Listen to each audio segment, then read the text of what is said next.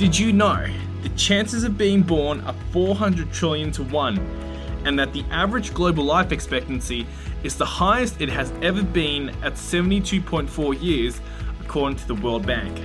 Innovative advances in research and technology have improved the quality of life for people like never before. So what does it mean to live healthier today?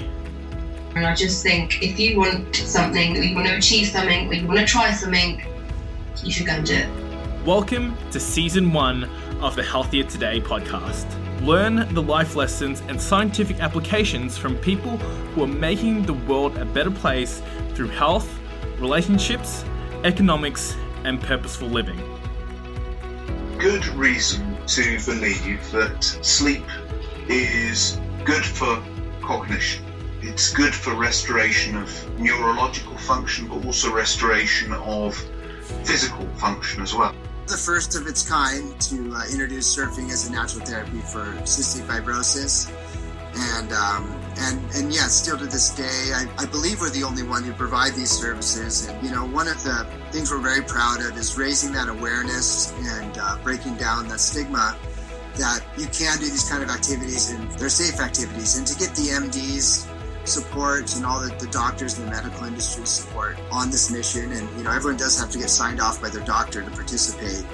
And to get those endorsements over the last, decade really proves the work. And yeah, we're here for you guys. We're so proud to break down that stigma. When I turned 13, I became super hyper aware of how wonderful it was to have friends.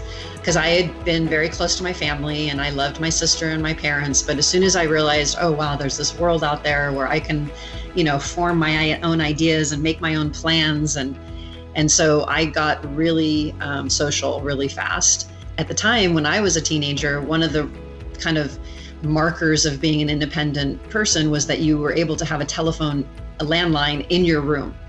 That was the big deal. So instead of today, people, worry about, should I get my kid a cell phone before he or she turns 13 or 14? The question then was, should I allow my child to have a phone in their bedroom?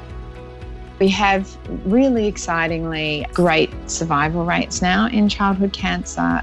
So the general story is quite positive for families when they're diagnosed.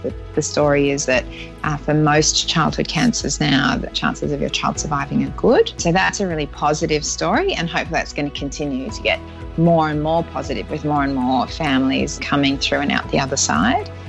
My name is Jared Talavera, writer, public health advocate, former One Girl charity ambassador, and host of the Healthier Today podcast.